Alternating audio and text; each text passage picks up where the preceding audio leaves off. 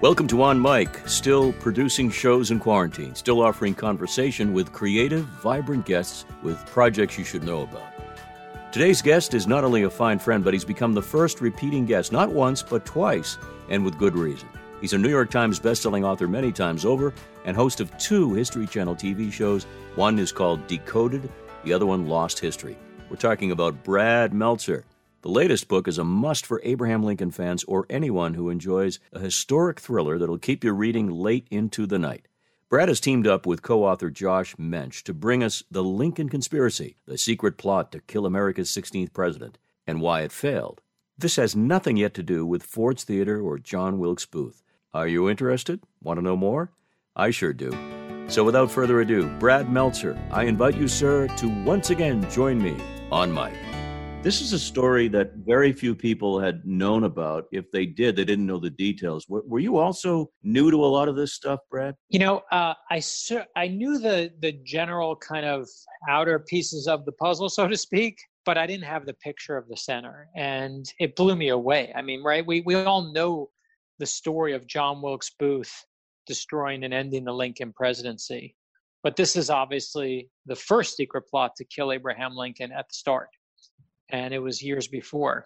Fort Sumter, all the coordinates that bring us to the beginning of the Civil War are happening as this plot is unfolding. It's a great history of where we were at that point in the late 1800s. And I think that's what was important to Josh Mensch and I as we worked on it together is, you know, it's very titillating to say, hey, we found, and we're going to tell you about the secret plot to kill Abraham Lincoln that you've never heard of.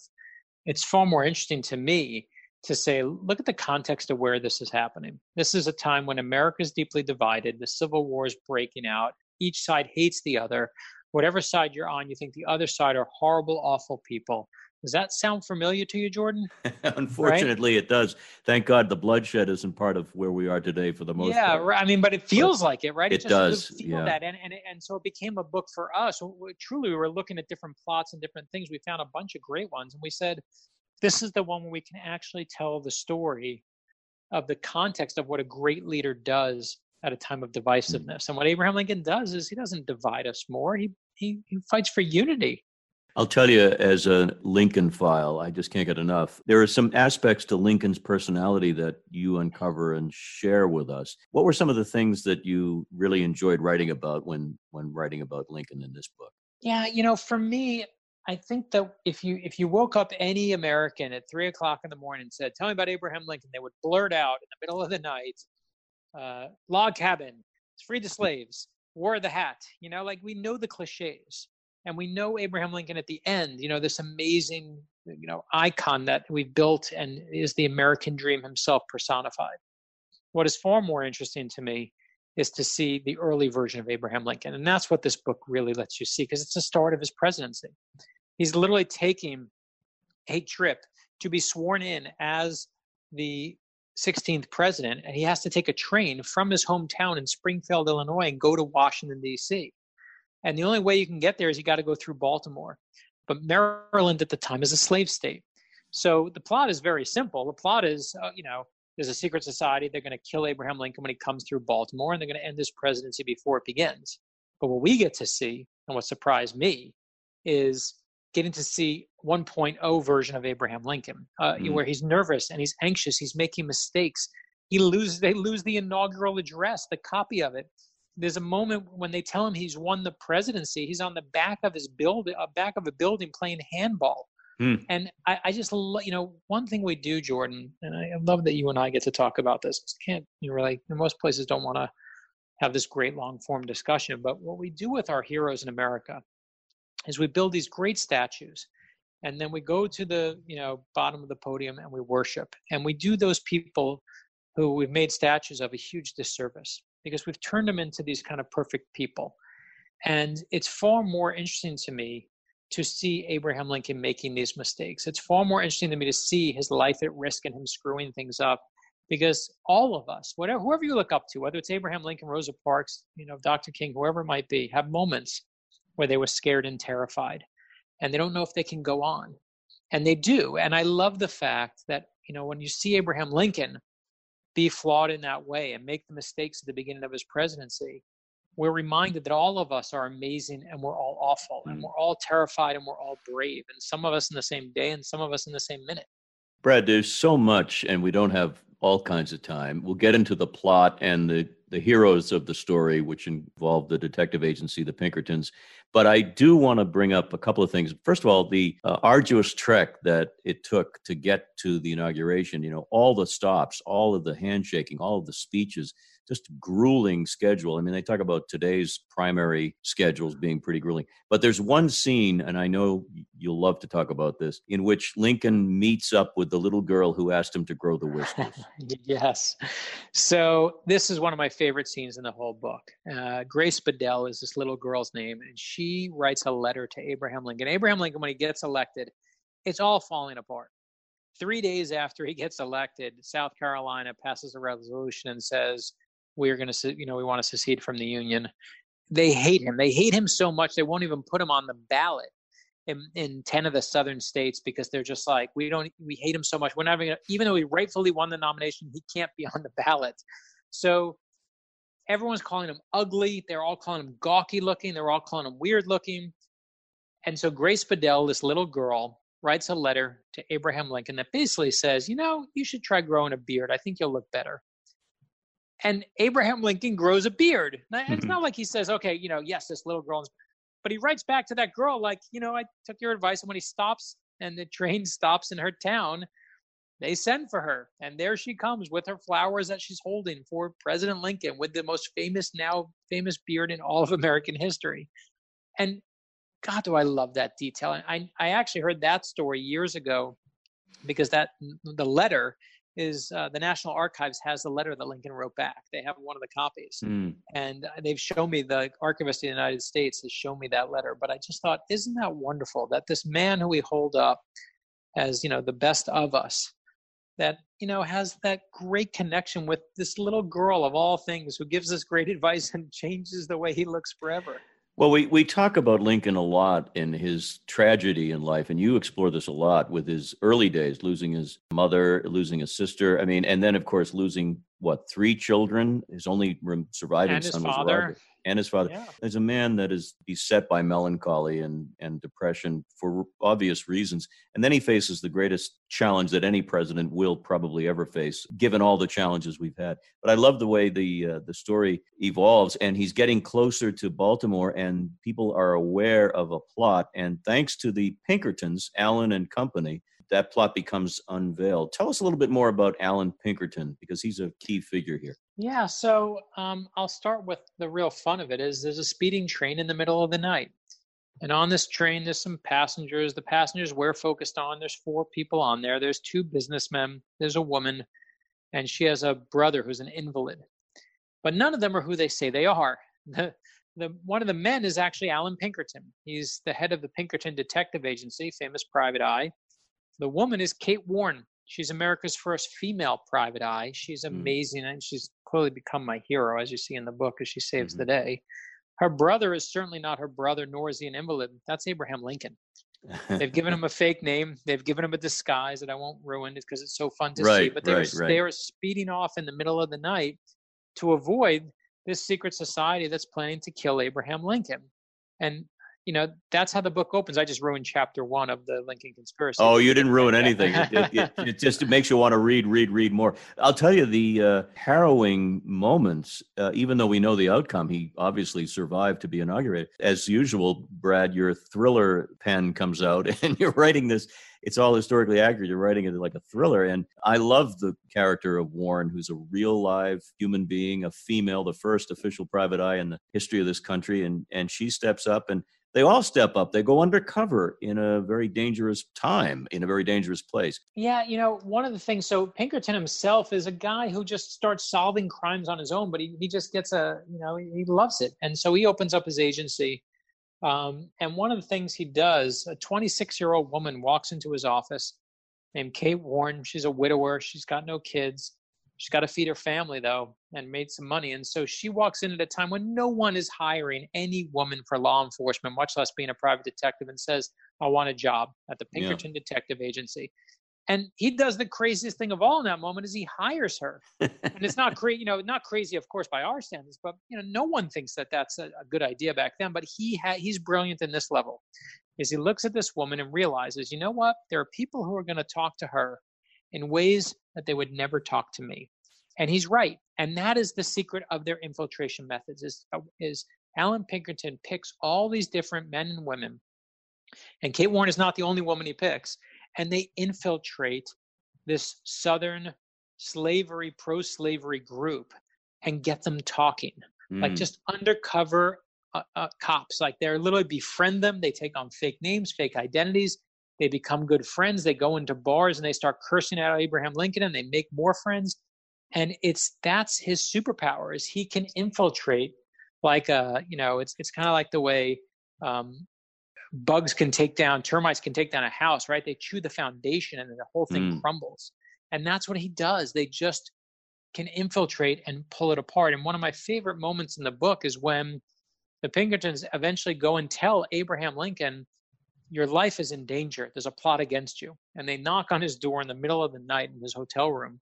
And they tell him, and they say, we got to get you out of here. You have an event in Philadelphia tomorrow. Let's skip the event. Let's get you out of here tonight. And we'll get you to D.C. faster than anyone knows. And Lincoln says, no, I'm not going.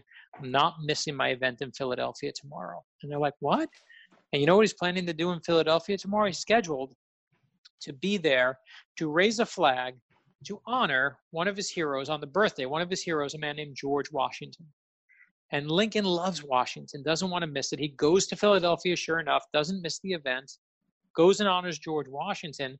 And what I love is in that speech he gives that day, Josh and I found the actual speech. And he says, we should stand together as a country, and if not, you should assassinate me. And it's an amazing moment because Lincoln at that moment knows that there's a plot to kill him. And it's soon after that the Pinkertons whisk him away. And again, you'll see it for yourself. Right. You won't believe it. But they whisk him away and history almost gets changed. Here's something that really shocked me. I thought the villain of the piece, the head villain, would be somebody named Beauregard Sherman Smith. And sure. Instead, it's somebody named Cipriano Ferrandini, and he's a barber at the Barnum Hotel in Baltimore, and an unlikely conspirator, let me put it that way, just based on his name and background. Tell me just a little bit, and share with the audience a little bit about who he was and why he's important to the story. And it's exactly right. I mean, that the bad guy is the barber of all things. That's who in the secret society is really behind the scenes pulling all the strings. And he works in this wealthy hotel in Baltimore. You go down to the basement of the hotel, and he's a guy who puts his ad in the newspaper and says whites only. He will only hire someone who's white, not hiring if you're black. No surprise, a total racist. Mm-hmm. And if you whisper the right password and the right code word in the right spot, you might get the secret plot to kill Abraham Lincoln whispered in your ear. And it's this barber of all things that is really kind of moving and running the show. And as you said, with a name like Cipriano Ferrandini, he's of course got the twirly mustache that you would imagine goes with a good bad guy. But it is no joking around. He's a real threat, and it's pretty amazing to watch him just rile up people who are looking for an outlet for their hatred, because that's what it is. It's hatred. Right, right. Abraham Lincoln's the most hated president before or after. When he comes, as I said, they don't let him on the ballot. They call him ugly. They rip him apart. They burn him in effigy. Everything they can do to see this man as the enemy, they do. You often refer to the days prior to the presidential campaign, and it's a chronological story. And we see him debating Douglas, the famous Lincoln-Douglas debates. And I'm fascinated by one aspect of Lincoln, and that is his ability to project that voice, which was high-pitched. And yet, as you say, and everyone's agreed to this, that he was able to cut through without any kind of audio amplification and be heard, even at the inaugurals. What do you know about his ability to speak and how it was done back then, Brad? It makes no logical sense to me. It's one of the details in the book that, they have a crowd of 1,000 people gathered around. They have no microphones, no amplification system.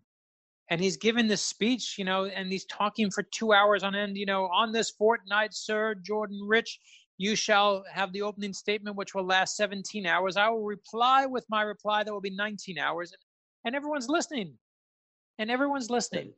And, but I'm exaggerating the time, but it's a really, it truly is an hour-long response. Right. You're replying for an hour with a point-by-point takedown of what, what Douglas is saying, and people are listening.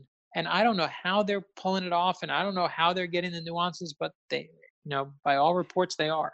You mentioned a few minutes ago when we started a handball. Lincoln was out playing handball with some buddies. It's nice to see that side of Lincoln too. The Springfield, Illinois lawyer, the law office with Herndon and all that. I mean, a totally different side to Lincoln than I'm used to reading about. And that is my favorite side.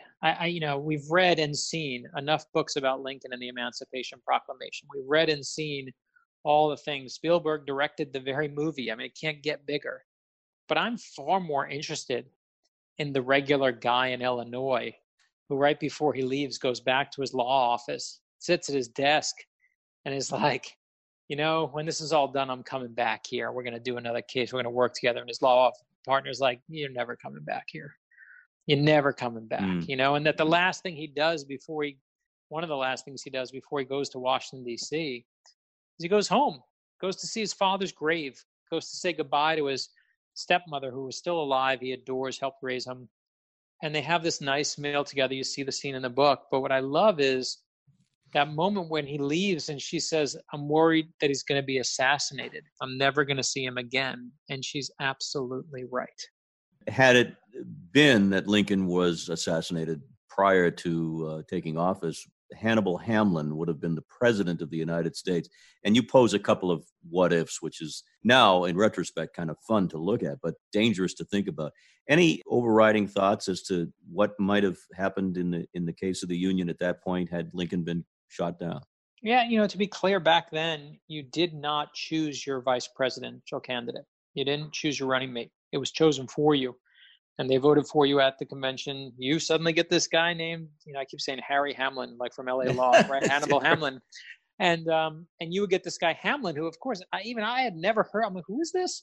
And I forgot that was Lincoln's running mate in the first term. In the first term, if this plot to kill Abraham Lincoln actually succeeds, it's Hamlin who becomes president. Now, does the whole world? Do we do even better? Do we get someone who's even more sympathetic, who can realize the wrongs of slavery even faster in terms of the Emancipation Proclamation? Maybe, maybe not. We have no idea. We just have no, and anyone who says they know, they don't know. But what I do know is this, is that the story of Abraham Lincoln is not just the story of the rags to riches kid who teaches himself to read and then ascends to the highest office. The story of Abraham Lincoln, that story itself is not the story of a man. That's the story of the American dream. And when you lose that, you lose one of those icons that gives us the American dream. And that is, obviously combine that with, of course, the outcome in the Civil War.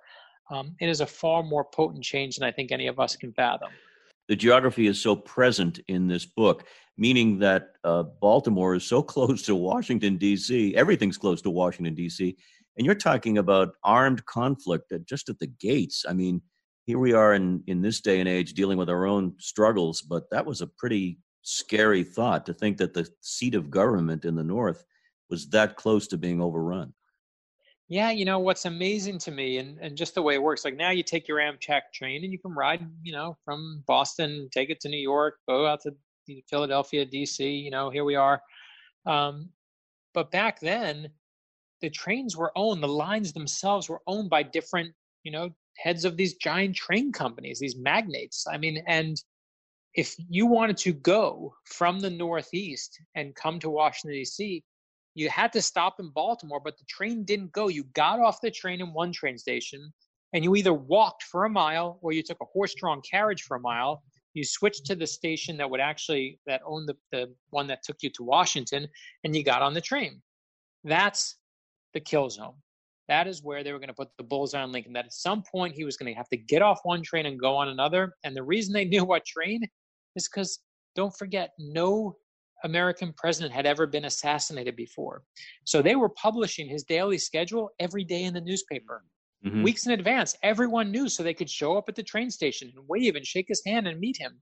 They thought that was a great idea. It's not until 4 years later, when Abraham Lincoln is shot in the head, that they realize that's a terrible idea.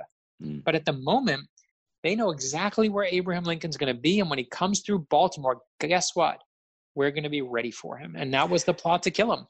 And security in those days, of course, it was prior to the Secret Service being formed, I guess, right? And he had his own bodyguards, a motley crew, to say the least. Yeah, he's got these guys that are just out of central casting. They have these big mustaches and beards, and they carry Bowie knives on one side and guns on the other, and they're ready for a fist fight. It's kind of like hiring your buddies from high school to be your security. And listen, there's something to be said about your tough buddies from high school. But not in the face of this, not when you're the president. And they just don't realize it then. It's just they have no idea that they need to do anything different. To their credit, they do the job. They pull him out of certain situations. They make sure he's safe there.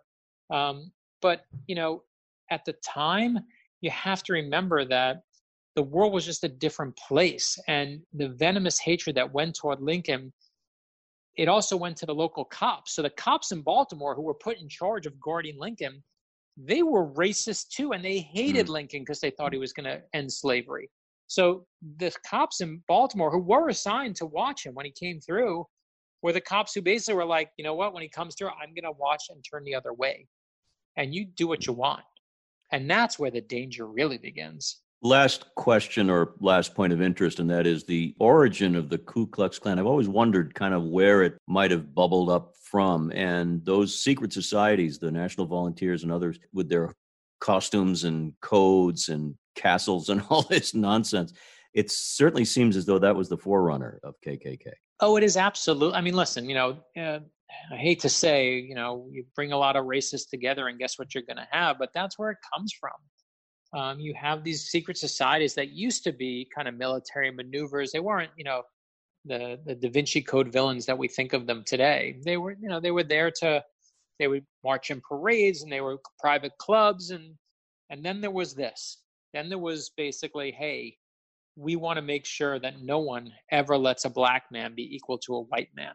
And we're going to make sure to do everything in our power to make sure that doesn't happen. And they are the precursor to the Ku Klux Klan. In fact, one of the people who joins the Knights of the Golden Circle, as you see, I won't ruin it, but at the end of the book, is a man named John Wilkes Booth. Yes. And he's not part of this plan. He's not, I don't want to connect all the tissue like that, but he's part of that same DNA, which is a racist, awful man who thinks that he can use his own power in the name of really white supremacy. That's what he's doing.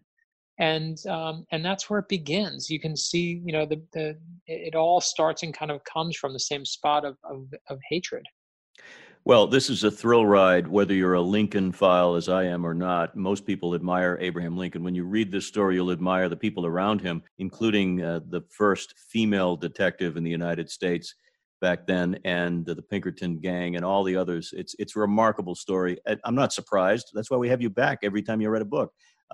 Because you're so adept at bringing the story to life and making it sparkle on the page. Brad, thank you so much, my friend. I know you're on a weird book tour. This is the weirdest book tour ever because you're not leaving your pad, right? Yeah, it is weird because we had, we were supposed to be in Boston with you, seeing you face to face. We had events there. Right. And instead we're basically doing virtual events, still promoting the bookstores that we were going to and trying to get people to buy books locally. But, we're literally I'm being beamed all across the globe, signing books. We've sent out stickers and autographed books in Florida. If you order from the Florida bookstore on our website, you can get personalized books for people who need them for Father's Day and whatnot. Yeah. But it's just a totally different way than what we usually do things. Well, a lot of people are reading more than ever these days, and I will highly recommend your book, The Lincoln Conspiracy. Always a pleasure, and stay safe, stay well, and best to your family, my friend. You got it, Sam. I love that. Thank you for supporting us in every different genre, whether it's kids' books, thrillers, or nonfiction like this. Since the start of my career, Jordan, you have been there for us. I really appreciate it. A great friend, Brad Meltzer, author of over 10 thrilling best-selling novels and works of history, and his Ordinary People Change the World series for young readers is not to be missed. Lots of reasons to check into his world and to visit bradmeltzer.com. Thank you for visiting with us, for downloading and subscribing to the podcast. Appreciation goes, of course, to Dan Tebow of Fast Twitch Media, to Ken Carberry at Chart Productions, and to all of you for listening. This is Jordan. Until next time, be well so you can do good. Take care.